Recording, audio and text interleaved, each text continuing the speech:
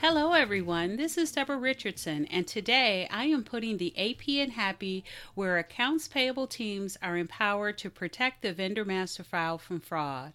This podcast will give a voice to accounts payable team members by talking about the growing reality of cyber attacks in their world and which vendor setup and vendor management techniques they can apply to protect the vendor master file from fraud. So if you and or your team are still taking phone calls and receiving vendor supporting documentation via email, you need to authenticate that you are talking or communicating with your vendor. Please visit deborah.rrichardson.com/authentication, where you will find a workshop on how to build an authentication reference. This is the answer to the question, are you communicating with your vendor or with a fraudster? Learn more today at deborah.rrichardson.com/authentication. Automation in accounts payable is not new, but many AP teams are turning to automation as we deal with continued, and I do mean continued, remote working. If a vendor self-registration portal is your automation, you don't want to miss this episode on lessons learned on the vendor team. Keep listening.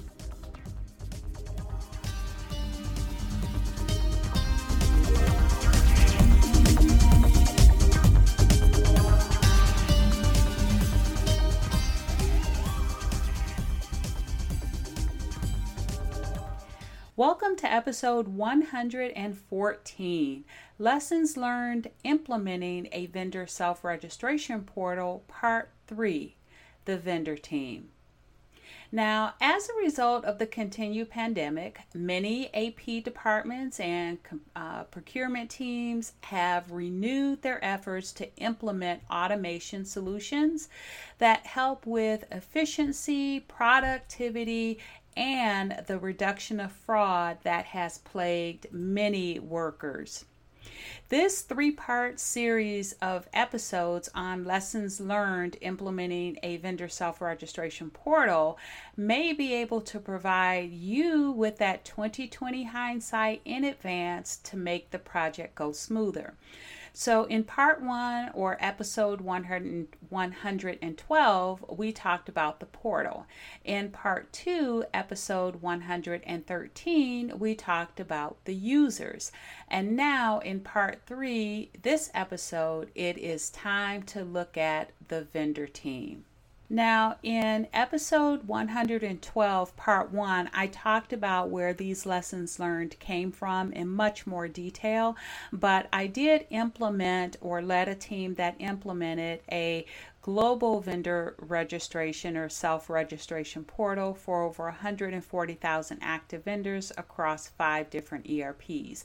And one thing that was definitely learned is that a critical contribution or the critical contribution of the vendor team is that they are key to a smooth pre and post implementation.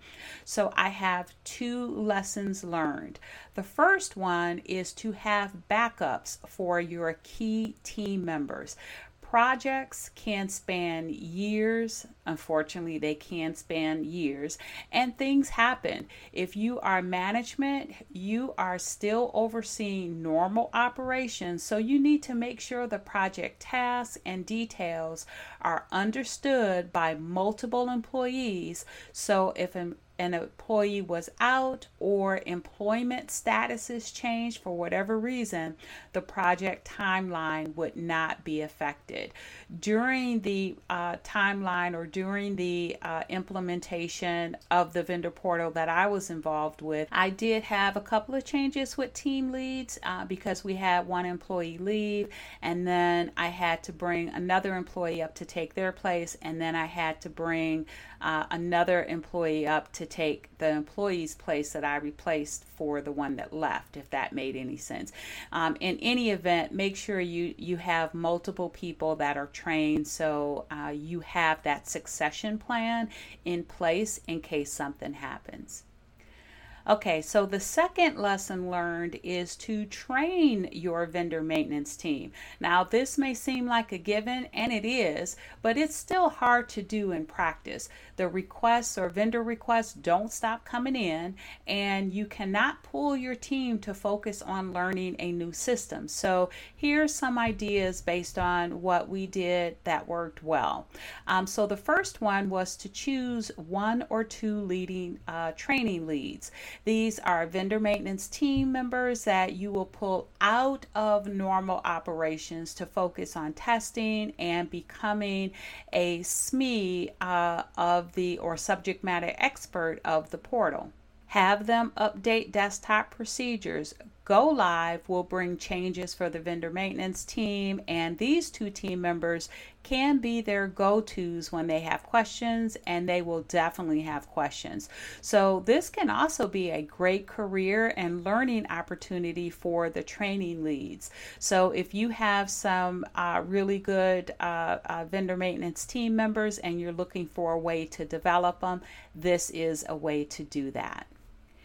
The next tip is to give them access to the test environment. Give the whole team access so they get used to the look and feel of the portal, and assign vendor setup scenarios a few times a week to help them learn the system and help keep it top of mind.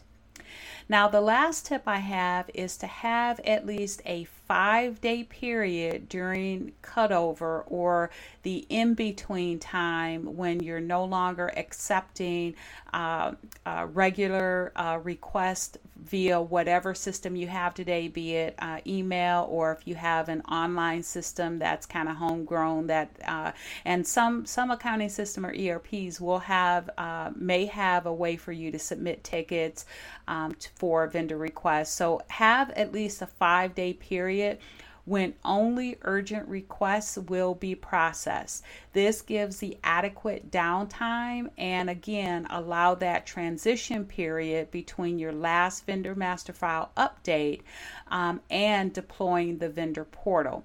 Use that time for in-depth training with the team. This is near go time, near go live, and so you want to make sure that your team doesn't have, or any members of your team will have that deer in the headlights look when they come for the first day of working in the portal. Which, by the way, we thought we did. However, because the team didn't have as much hands-on, we didn't have the testing environment available for everyone at all times. When it came for day one of cutover go live, we really didn't realize that we had some team members that weren't as familiar or maybe didn't remember.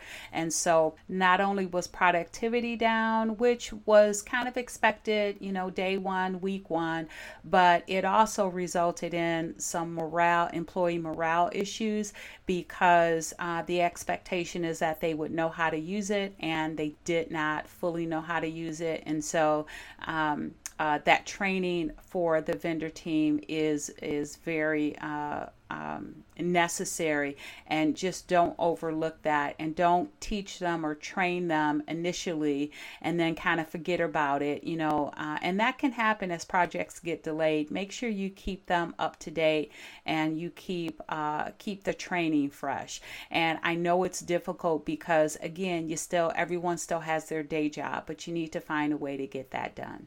So that's it for the lessons learned for the vendor team. Now, as for the series of lessons learned with the portal, the users, the vendor team, some I did and some I wished I had done, and now have that 2020 hindsight that I'm sharing with you. I am sure that anyone that has been involved in a vendor self-registration portal project may have more to add. So please feel free to include in the comments on whatever platform you're listening to this on, or shoot me an email at deborah@deborah.richardson.com, and I'll see about sharing that with everyone. But I'm sure everyone would appreciate any tips that you may have, any lessons learned, so that they can make their portal journey go much smoother. So thanks everyone. I hope you enjoyed the 114th episode of the Putting the AP in Happy podcast, where accounts payable teams are empowered to protect the vendor master file from fraud. Don't forget to check the show notes for the links mentioned in the podcast. If you enjoyed this episode, consider subscribing and writing a review of my podcast on the platform that you use to listen. Stay happy.